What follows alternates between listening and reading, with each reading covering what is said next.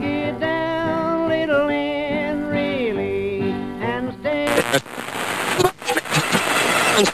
علامتی که همتون میشنوید اعلام خطر یا وضعیت قرمز است و معنی و مفهوم آن این است که حمله هوایی انجام خواهد شد.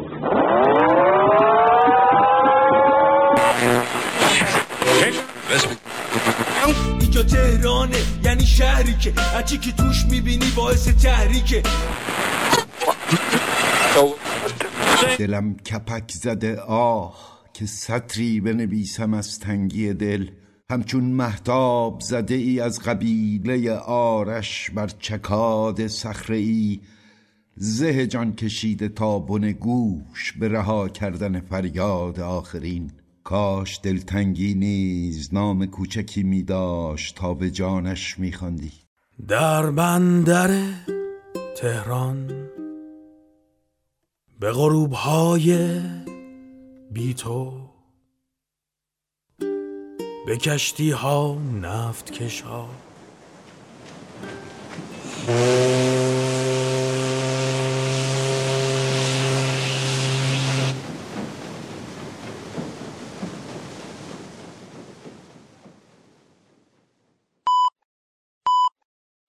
اینجا رادیو بندر تهران، قسمت 15، همان همیشگی.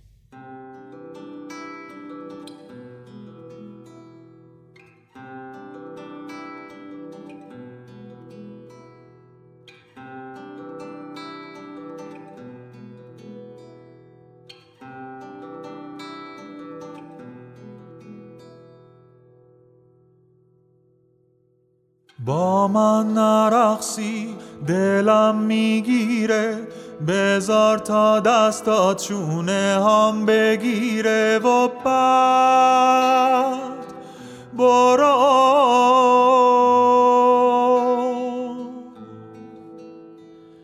شبای غمناک، شبای تیره، برات میخونم تا دلت بگیره و بعد برو.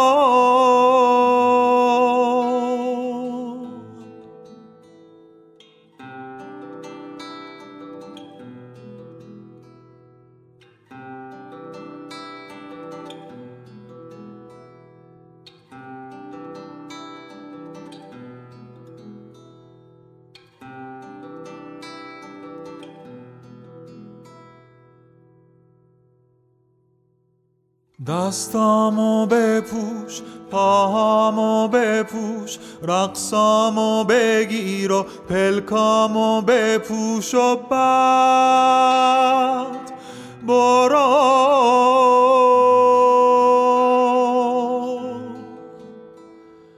بذار تا بگم دلم اسیره، با صدای تک تک قدمات میمیره، بعد برو.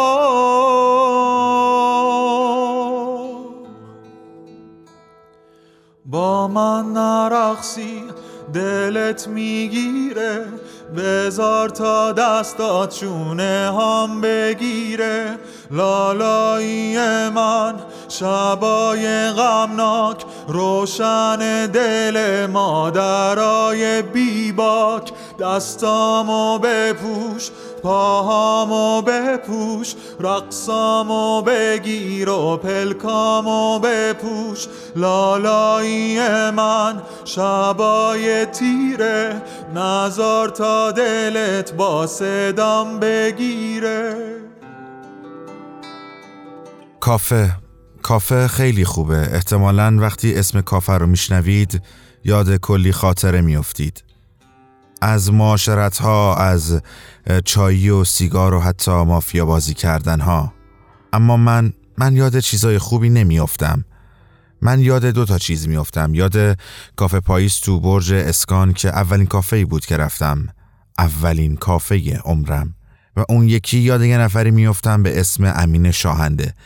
امین شاهنده آدم عجیبیه، یعنی آدم عجیبی بود. الان رو نمیدونم چون نزدیک چند سال هست که ازش خبر ندارم. یک کافه داشت به اسم پرسه تو وزرا.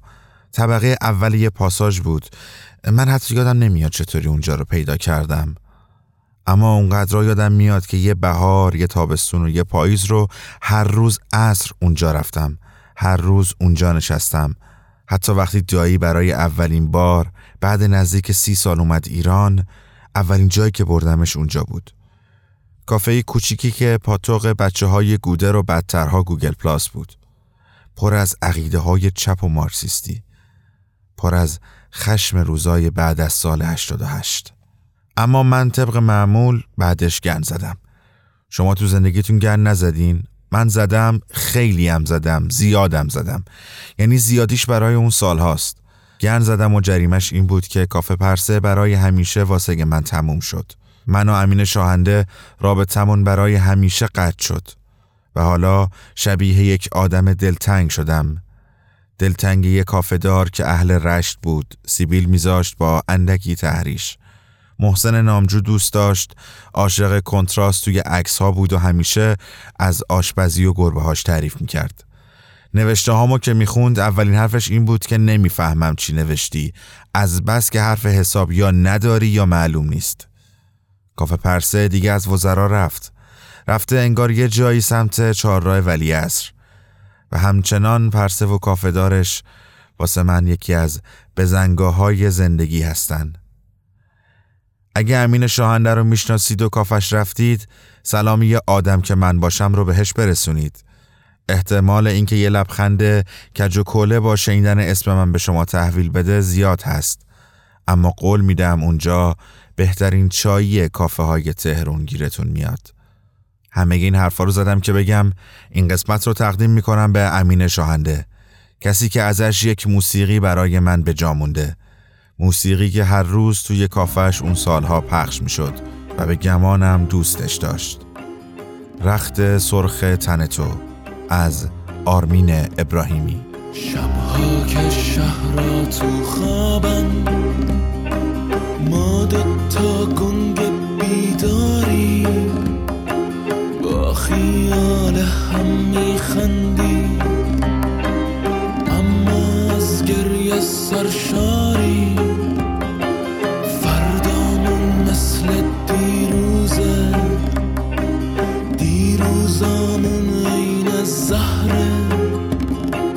هی گفتیم میریم و موندیم، کم کم میشیم دوتا صخره. صخره هایی توی طوفان که از آسایش میترسن. دوتا آدم تو یک سالن که دارن بی هم میرخصن. اینجا بندر تهران و این رادیو گماست. قسمت 15 ما رو در 10 اسفند ماه 1397 میشنوید. حامی این قسمت ما مجموعه خانه مهاجرت هست، مجموعه‌ای که در این زمینه فعالیت میکنه که اگر روزی خدایی نکرده به هر دلیلی از سفارت کانادا ویزای شما ریجکت شد، به شما کمک میکنه تا از مسیری که حتماً قانونی هست بتونید ویزا دریافت بکنید.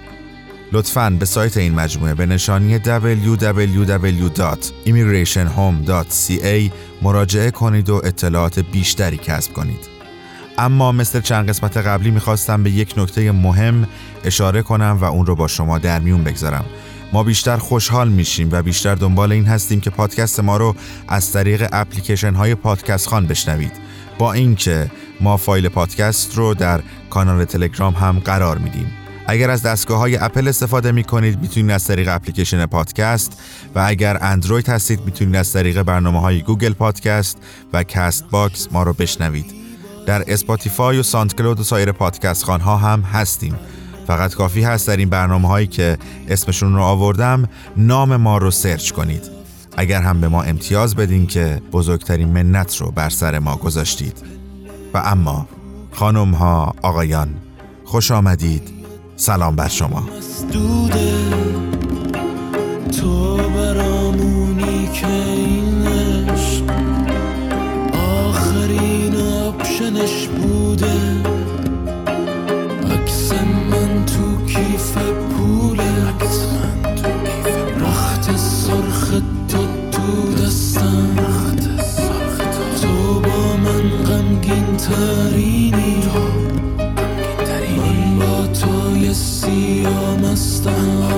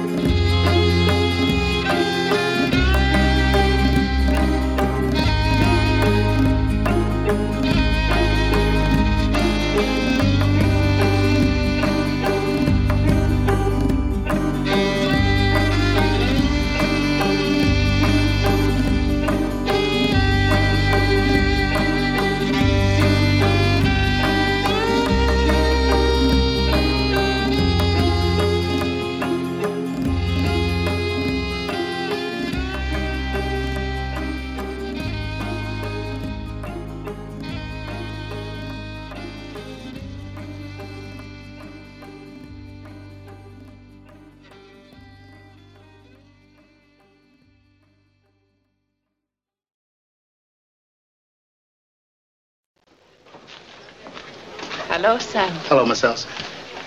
I never expect to see you again. It's been a long time. Yes, ma'am.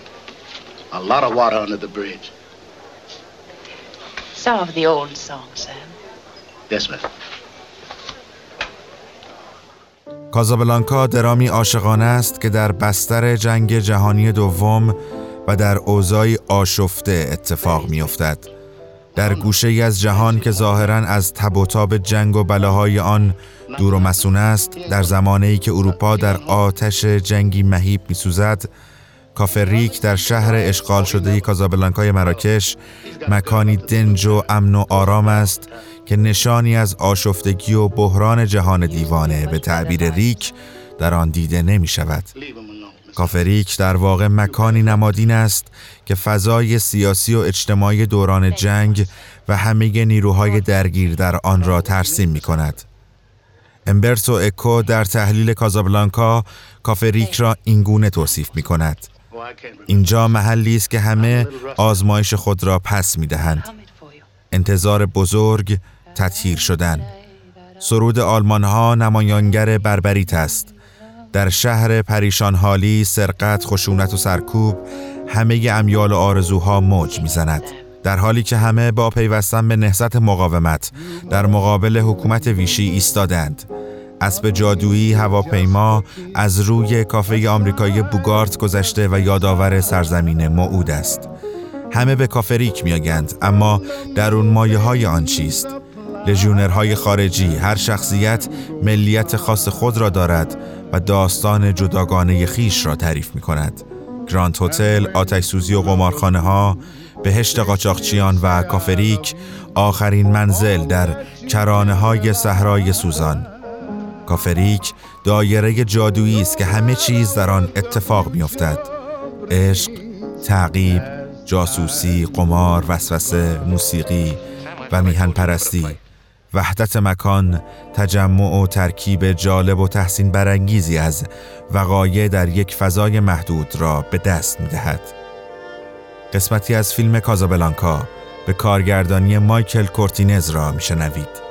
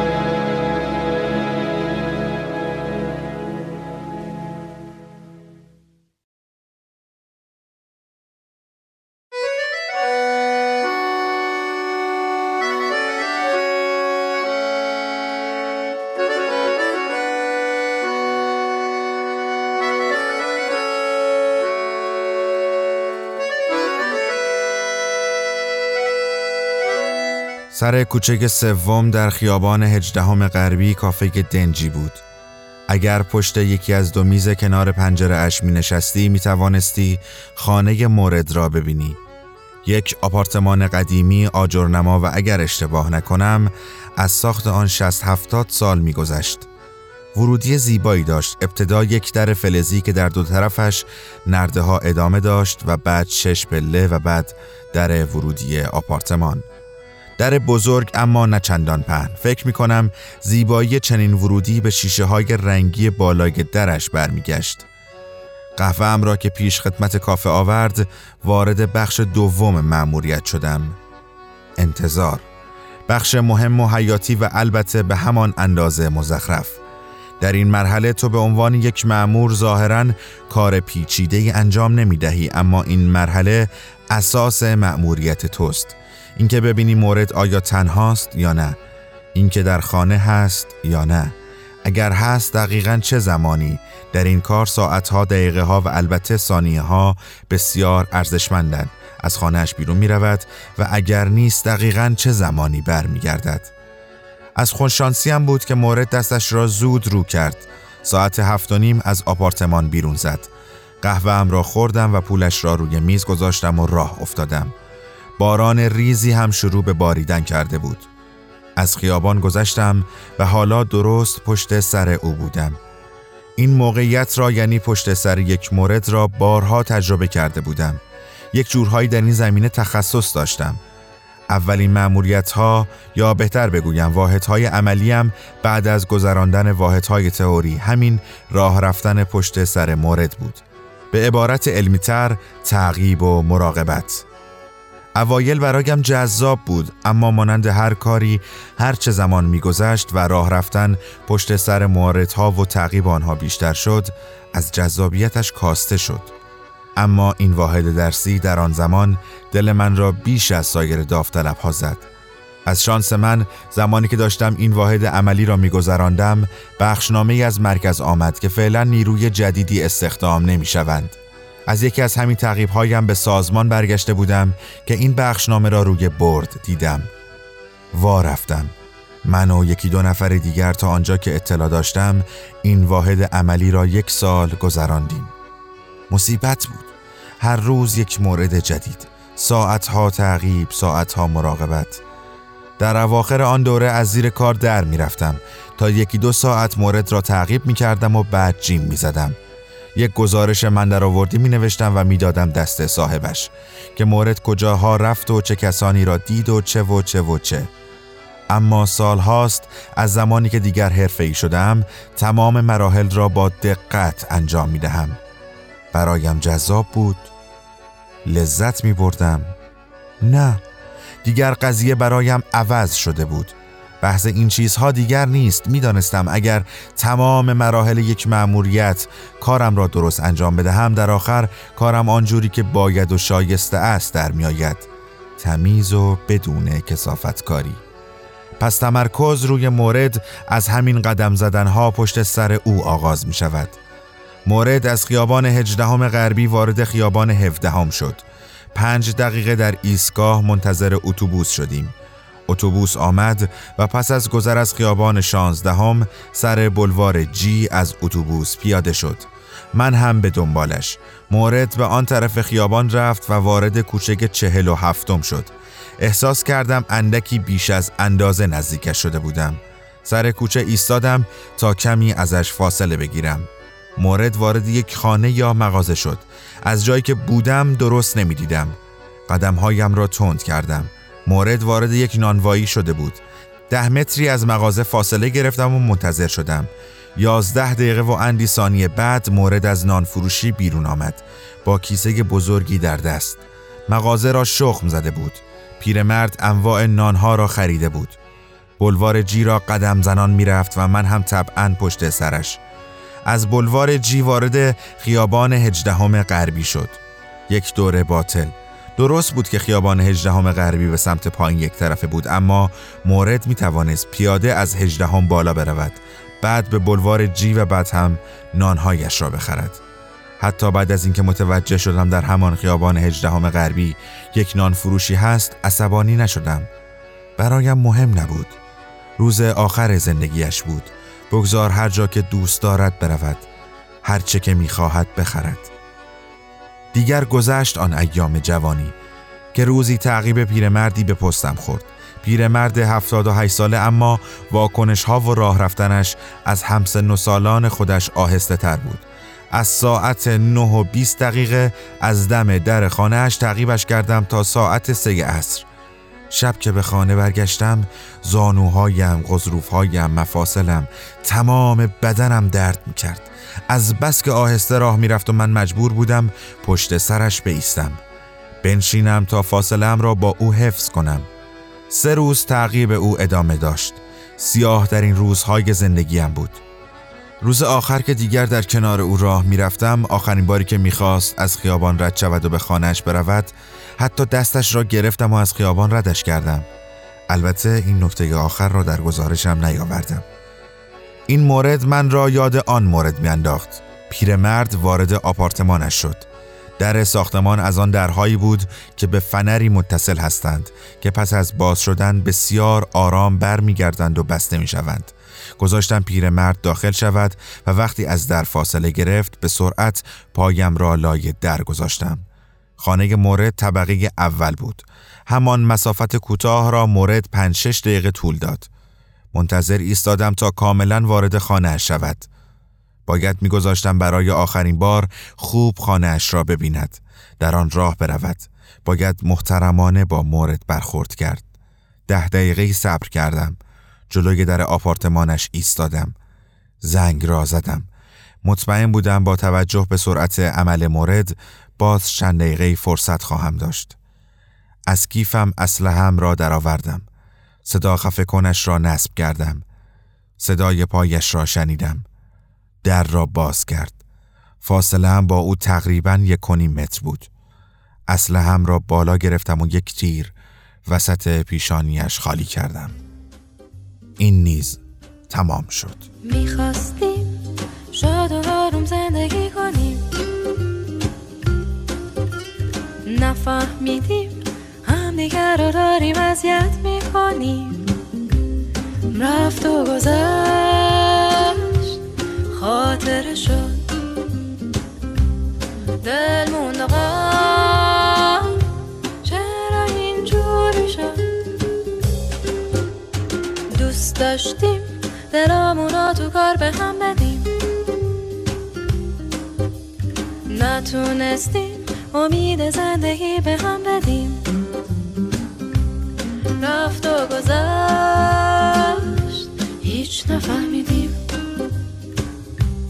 دلمون و غم چرا شد نفهمیدیم. یادداشتی برای شما خواندم با عنوان با آخرین نفسهایم از علی بزرگیان و آنچه که میشنوید رفت و گذشت از نیاز نواب. هیچ نفهمیدیم، دلمون و غم چرا شد نفهمیدیم. اون حسودی ها و همه دلتنگی ها و انتظار ها و همه قشنگی ها چی بود حالا؟ خال بوی رایم چی خواستیم دیدی چی شد، همه چی نقش براب شد. گذشت هیچ نفهمیدیم، دلمون و غم چرا شد نفهمیدیم.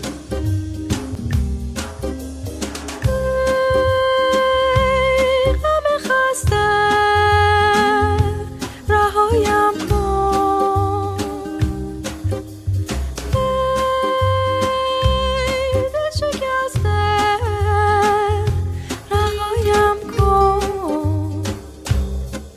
دل سوزم و میسوزم از نکرده ها، نترسم اما میترسم از فرداها. گذشت هیچ نفهمیدیم، دلمون و غم چرا شد نفهمیدیم. رفت و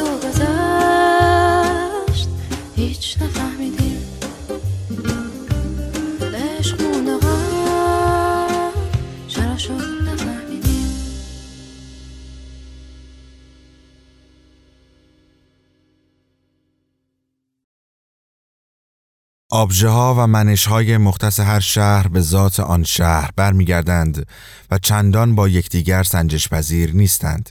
پویایی شهروندان، مدیریت شهر و تصمیم‌های سیاسی منطقه‌ای باعث دگرگونی مداوم شهرند. هیچ چیز ثابت نیست. زمان و گاهی رویدادهای ناگهانی باعث تحول این فضاهای زیستی می‌شوند. کافه‌ها از این قبیل فضاها هستند. شهر پاریس ایده‌ها و فانتزی‌های زیادی را در تخیل مردم سراسر جهان بیدار می‌کند. مکانهای گردشگریش، جوانان آزادش و تراسهای کافه‌هایش نمایانگر تصویری از شهر روشنگری‌اند که حتی در حین تغییر و تحول در ذهن‌ها حک شده و باقی ماندند. زیر نام کافه پاریسی چندین گونه شناسی نهفته است. کافه های محل، کافه تراس، کافه رستوران بزرگ و کافه تنباکو. اصطلاح شناسی کافه در حکم فضا در حقیقت استعاره از نوشیدنی است که در آنجا مصرف می شود. از دیدگاه اداری و رسمی همه این گونه شناسی ها زیر نام چشمه نوشابه مطرحند. زیرا ارگان‌های ناظر بر مبنای چارچوب بسیار قانونمندی که برای سرو و مصرف مشروبات الکلی در کافه‌ها تعیین کردند، مجوز آنها را صادر می‌کنند. از منظر تاریخی کافه‌ها همزمان با گسترش شهر و افزایش شمار ساکنان در اوایل قرن 19 و پیرو انقلاب صنعتی شروع به کار کردند. در آن زمان جدا از جهانی شدن و چند فرهنگی که ما امروز در سطح بین المللی شاهد آن هستیم، روستاها بر اثر مکانیزه شدن کشاورزی رفته رفته جمعیتشان کم شد و روستاییان به سمت پایتخت روانه شدند یا طبق اصطلاح فرانسویش به سمت پایتخت بالا می رفتند. این اصطلاح نشانه تمایل به پیشرفت در نردبان طبقات اجتماعی از طریق مهاجرت به سرزمین فرصت هاست. با وجود این اولین کافه و چشمه های نوشابه در شهر متولد نشدند، بلکه فضاهای مرکزی و رقابتی را به ویژه در روستاها تشکیل می‌دادند. کارگر و کاسب هر کدام به نوعی فضای کافه را برای استراحت، معاشرت، روابط محلی و تفریح انتخاب کرده بودند. در ضمن با استناد به عکس‌های اواخر قرن 19 تعداد کافه‌ها در روستاها قابل توجه است. کافه پاریسی یا همان چشمه نوشابه به منش‌ها و شرایط زیست آن زمان برمیگردد. قبل از اینکه شبکه آبرسانی بین سال 1852 تا 1870 احیا شود، اولین کافه ها مکانهایی برای پخش آب آشامیدنی بودند. پس از آن تبدیلی به مکانی برای پخش هیزم و زغال شدند. کافه پاریسی در ضمن تاریخ ناحیه گرایی و تشکیل بافت اجتماعی است که بر پایه کمک‌های متقابل، رابطه‌های دوستانه، خانوادگی و روستایی استوار است. در واقع کافه‌های پاریسی زیادی به دست اورنی‌ها که سبیلشان قابل شناسایی هستند اداره می‌شود. این ماجرا در طی چندین نسل گسترش پیدا کرده است. بیش از 150 سال پیش از اولین باربر آب که به پایتخت رفت، سپس دوران فروش زغال و شراب و همکنون که فرزندانشان مدیران کافه رستوران‌های بزرگ هستند. خلاصه جایگاهی که امروزه خاندان رورگارت در کسب و کار لیموناد دارند اتفاقی نیست، بلکه نتیجه پشتگار و همبستگی جماعتی است که طی 10 سال در این خاک میزبان یعنی پاریس زیستند. امروز برخی کافه های قدیمی پابرجا هستند، ولی تعدادشان مدام کمتر می شود که عمدتاً به خاطر مدرن شدن و تغییر منش های شهری است. تعداد کافه ها از 200,000 عدد در سال 1960 به 55,000 کافه در سال 1999 رسید و همکنون فقط 41,000 کافه در کل فرانسه سرشماری شده است. مجوزها چشمه نوشابه الکلی و لیکور هم کاهش پیدا کرده و از 510,000 عدد در سال 1910 به 150,000 عدد در حال حاضر رسیده است. افزایش قیمت‌ها، خالی شدن روستاها از سکنه و بر اثر آن تعطیلی کافه‌های تنباکو از دلایل کاهش تعداد آنهاست. ولی بیش از هر چیز تغییر سبک زندگی، پیدایش تلویزیون، رفاه موجود در آپارتمان‌ها، قیمت مناسب شراب، مشروبات الکلی و لیکورها در سوپرمارکت‌های زنجیره‌ای و اخیراً با وجود دستگاه‌های قهوه‌ساز فردی در منازل، کافه دیگر آن جایی نیست که همسایگان را برای گپ و گفت دور هم جمع می‌کرد. آخرین تحول مهم مربوط به ممنوعیت مصرف دخانیات در فضاهای بسته مثل کافه ها بود. انقطاع سگانه کافه، بار، سیگار برای کسانی که به نوشیدن یک قهوه سیاه در کنار زینک با یک سیگار روزنامه عادت داشتند تغییری اساسی بود. اخیراً شورای شهر پاریس جلساتی با حضور متخصصان و انجمن همسایگان برگزار کرده است تا به موضوع آلودگی صوتی که به دلیل سیگار کشیدن مقابل کافه ها و در پیاده‌روها به وجود می آید رسیدگی کند. به عبارتی دیگر بران شده تا با رفع مشکل سر و صدا دندان لق را از بیخ بکند. بحث قیمت شاید اصلی ترین خصیصه پاریسی موضوع کافه نشینی است. قهوه‌ای که در کنار بار، یعنی ایستاده یا نشسته بر چهارپایه‌های بلند روبروی بار نوشیده می شود، عموماً 1.20 یورو است. قیمت قهوه‌ای که در سالن نوشیده می شود 2.5 یورو است و در تراس به 3 یورو افزایش می یابد. البته تعیین نرخ آزاد است، ولی با توجه به بالا رفتن قیمت‌ها شهرداری پاریس لیستی از تمام کافه‌هایی که نوشیدن قهوه در بارشان 1 یورو بود تهیه کرد، زیرا این لذتی است که پاریسی‌ها مصممند با قیمتی مناسب از آن بهره مند شوند. هر کافه جذابیت و خصلت‌های خود را دارد و برای بقا در تلاش است.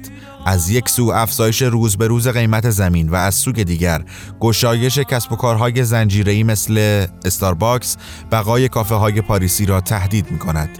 تراس‌ها به صورت سرپوشیده در زمستان یا سرباز در تابستان برای پذیرایی از محلی‌ها و گردشگران استفاده از آفتاب دلچسب پاریس به کار گرفته می‌شوند. خصیصه این تراس‌ها به نوع قرار دادن صندلی‌ها و محل نشستن مشتریان برمیگردد.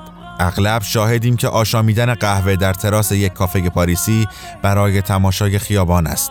صندلی‌ها در واقع به سمت خیابان و رو به میدان یا یک فضای عمومی چیده شدند.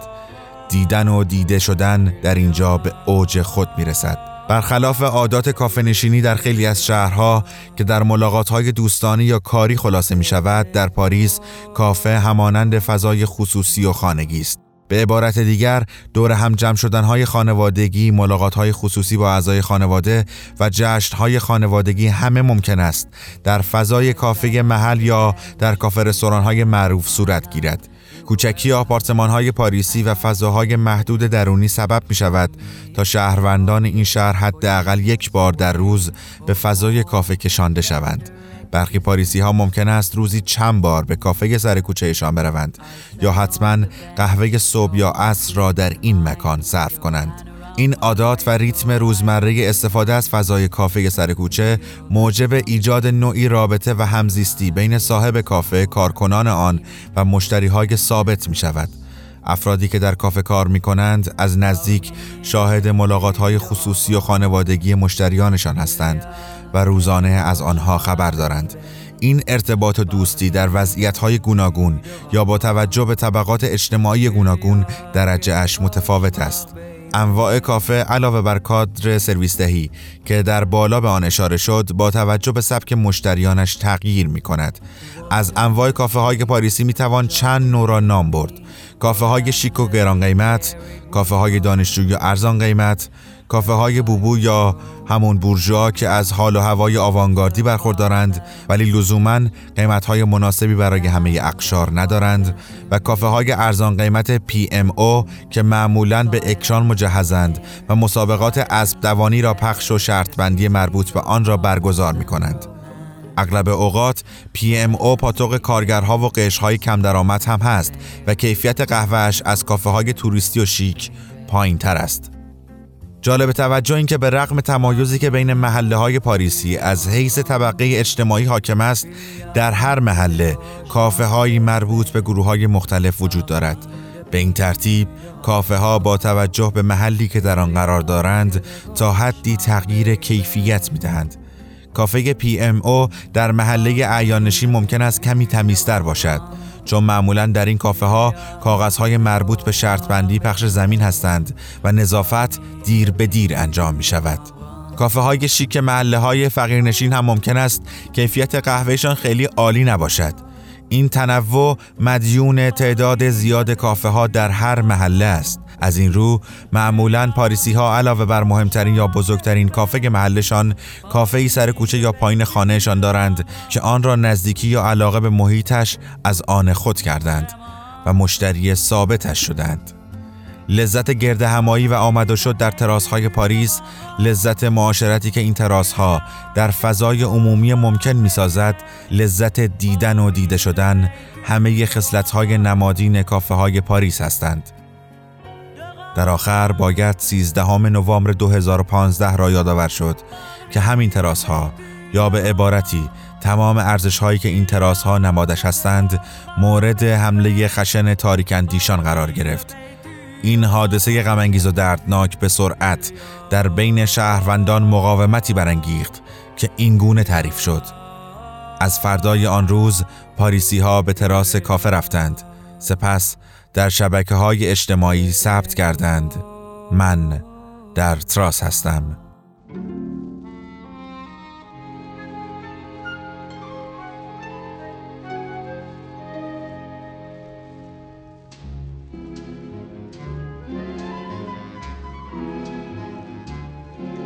یادداشتی برای شما خوندم با عنوان من در تراس هستم، نوشته پیر رنو با برگردان میترا اسفاری که در شماره 1 مجله آنگاه منتشر شده است. یادداشت رو خیلی دوست داشتم به خاطر اینکه یکی از آرزوهای دیر و دور من رفتن به پاریس و نشستن در تراس‌های یکی از همین کافه های این شهر شلوغه. و حالا آنچه که میشنوید قهوه سیاه از سارا لوئیز وان.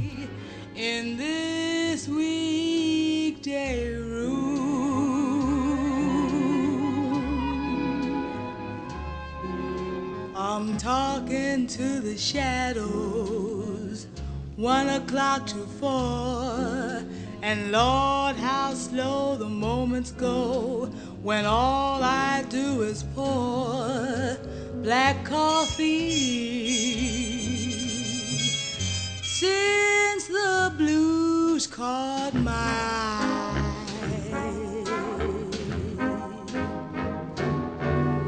I'm hanging out on Monday, my Sunday dreams to dry.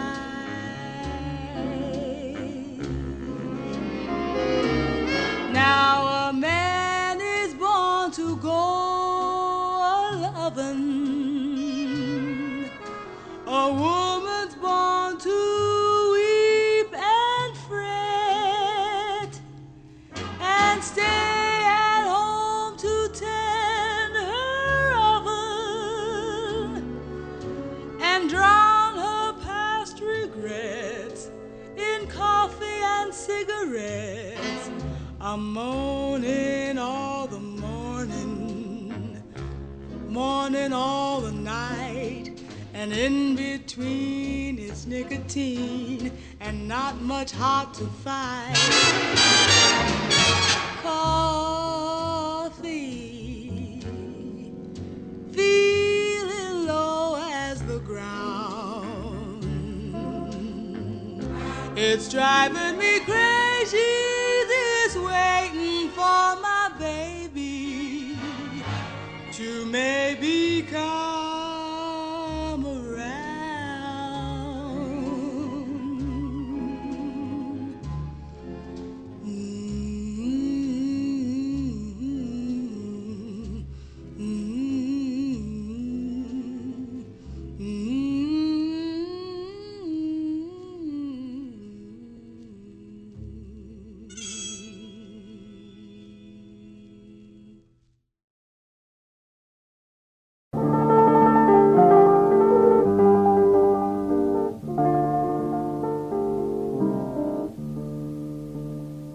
تا تو با منی زمانه با من است، بخت و کام جاودانه با من است. تو بهار دلکشی و من چو باغ، شور و شوق صد جوانه با من است. یاد دلنشینت ای امید جان، هر کجا روم روانه با من است. ناز نوشخند صبح اگر تو راست، شور گریه شبانه با من است. برگ عیش و جام و چنگ اگرچه نیست، رقص و مستی و ترانه با من است. گفتمش مراد من، به خنده گفت لابه از تو بهانه با من است. گفتمش من آن سمند سرکشم، خنده زد که تازیانه با من است. خواب نازت ای پری ز سر پرید، شب خوشت که شب فسانه با من است. نامه به عشق تریاکی. 15. نشستم، آری نشستم، کاری به جز نشستن ندارم. کاری جز نشستن بلد نیستم این روزها. می نشینم اما انتظار نمی کشم. همین انتظار نکشیدن یک نشانه مثبت در این روزهاست. یعنی نمیدانم کجای این آشفت بازار قرار هست که به تو نشانیش را بدهم. من از همه چیز دست کشیدم، خواندن، نوشتن، دیدن و حتی کشیدن. من حتی از کشیدن هم دست کشیدم.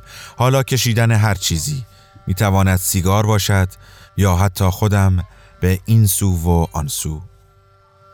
این هم از آن اتفاق خواست، شبیه یک نامتحرک که حتی وزیدن باد به صورتش هیچ اتفاق درونی را برای او به وجود نمی آورد. خدا نیامرزد این علی بزرگیان را. چند روز پیش خواندم از داستایوفسکی و یکی از نامه‌هایش نوشته بود: این خونریزی ریه امانم را بریده و حملات سر که هر روز بیشتر و بیشتر می شوند. دکترها گفتند فرصت زیادی ندارم، ولی من هم از اول می دانستم فرصتی نیست. آنچه از آخرین دقایق من مانده پر از رنجی است که با روی باز در آغوشش خواهم گرفت. زیرا هر آنچه در همه زندگیم حقیقی شد تنها از رنج بود.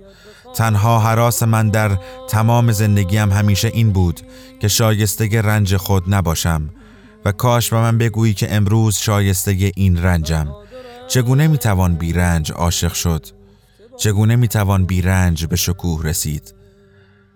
ما با همه حقیقت در دستانمان متولد میشویم و این حقیقت آرام آرام هر روز بی صدا از لابلای انگشتان لرزانمان فرو میریزد به دلیل همه ترس و حقارتی که در زندگی میپذیریم تا رنج نکشیم، تا عاشقانه زندگی کنیم. رنجهای زیادی در جهان من و شماست، تنها برای همه آنچه که باید شهامت می‌داشتیم و می‌گفتیم و نگفتیم. به خودت اجازه بده بگویی آنچه را که دیگران شهامت اندیشیدن به آن را حتی در قلب خود ندارند. هرگز اجازه نده سکوت انتخابت باشد وقتی که قلبت با صدای رسا با تو سخن میگوید. میدانم که خیلی زود پس از مرگ من تمام این سخنان را به زبان آلمانی پیامبری برای شما باز خواهد گفت. بگذار آخرین کلاماتم برای شما از عشق باشد. عشق آن گنج ارزشمندی است که میتوانی با آن همه جهان را از آن خود کنی و نه تنها خود که تمام انسانها را از گناهانشان بازگیری و رها سازی. پس برو بی آنکه بترسی حتی یک لحظه. بر مزارم بنویس آن خوشه گندمی که بر زمین افتاد به تنهایی رنج کشید و خواهد مرد، ولی مرگ او خوشه های گندم فردا را به این صحرا هدیه خواهد کرد. در این آخرین لحظه با خود می اندیشم آیا شگفت‌انگیزترین چیز در مورد ما انسانها این نیست که حتی با آگاهی از چند قدمی بودن مرگ همچنان بالاترین انگیزه و تلاش ما نه بیشتر زنده ماندن بلکه یافتن معنایی است که بتوانیم برای آن زندگی کنیم. در قسمتی از نامه دیگر نوشته صدای دلنشینت هنوز در گوشم است. وقتی در پاسخ به سؤال کودکانم که پرسیده بودم چگونه این همه داستان بلدی، گفتی چگونه ممکن است زنده باشیم و داستانی برای تعریف کردن نداشته باشیم؟ نمیدانم داستانهایم را برای چه کسی تعریف کنم. سرگردان شدم، مانند مورچه‌ای که به مانعی برمیخورد، اما پس از لحظه ای مکث راهی را از کنار مانع پیدا می کند. من نیز پیدا خواهم کرد. حتما راهی خواهد بود. شاید. اما چقدر دوست داشتن تو سخت است. برایش چه رنجی باید بکشم.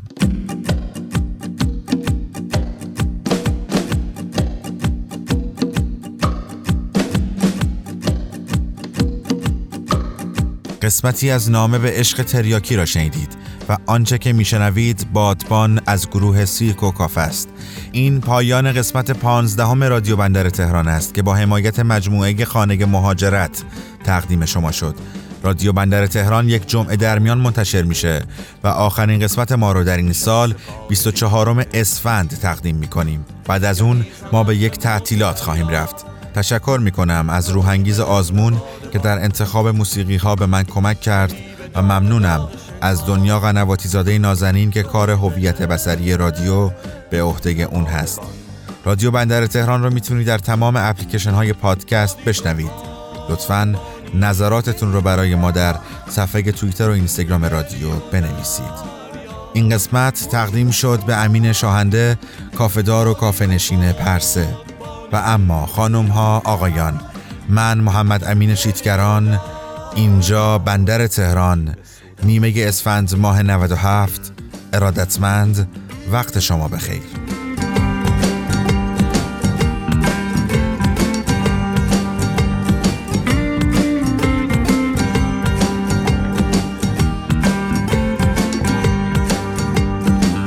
امان ز دست روزگار کشد تو را به دام یار، زمیخ کند تو را به در، کشد به پشت کاروان، پرید رنگ و در به در، سی ریشه ریشه مرد ساربان.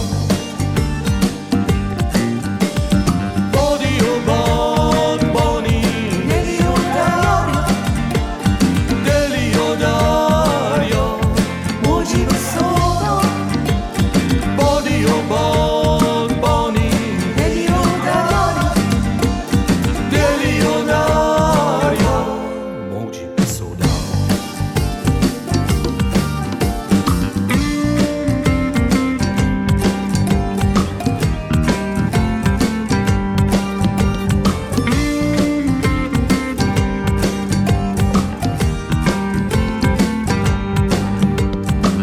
میون این همه صدا، چکا و کاو و بلبلا،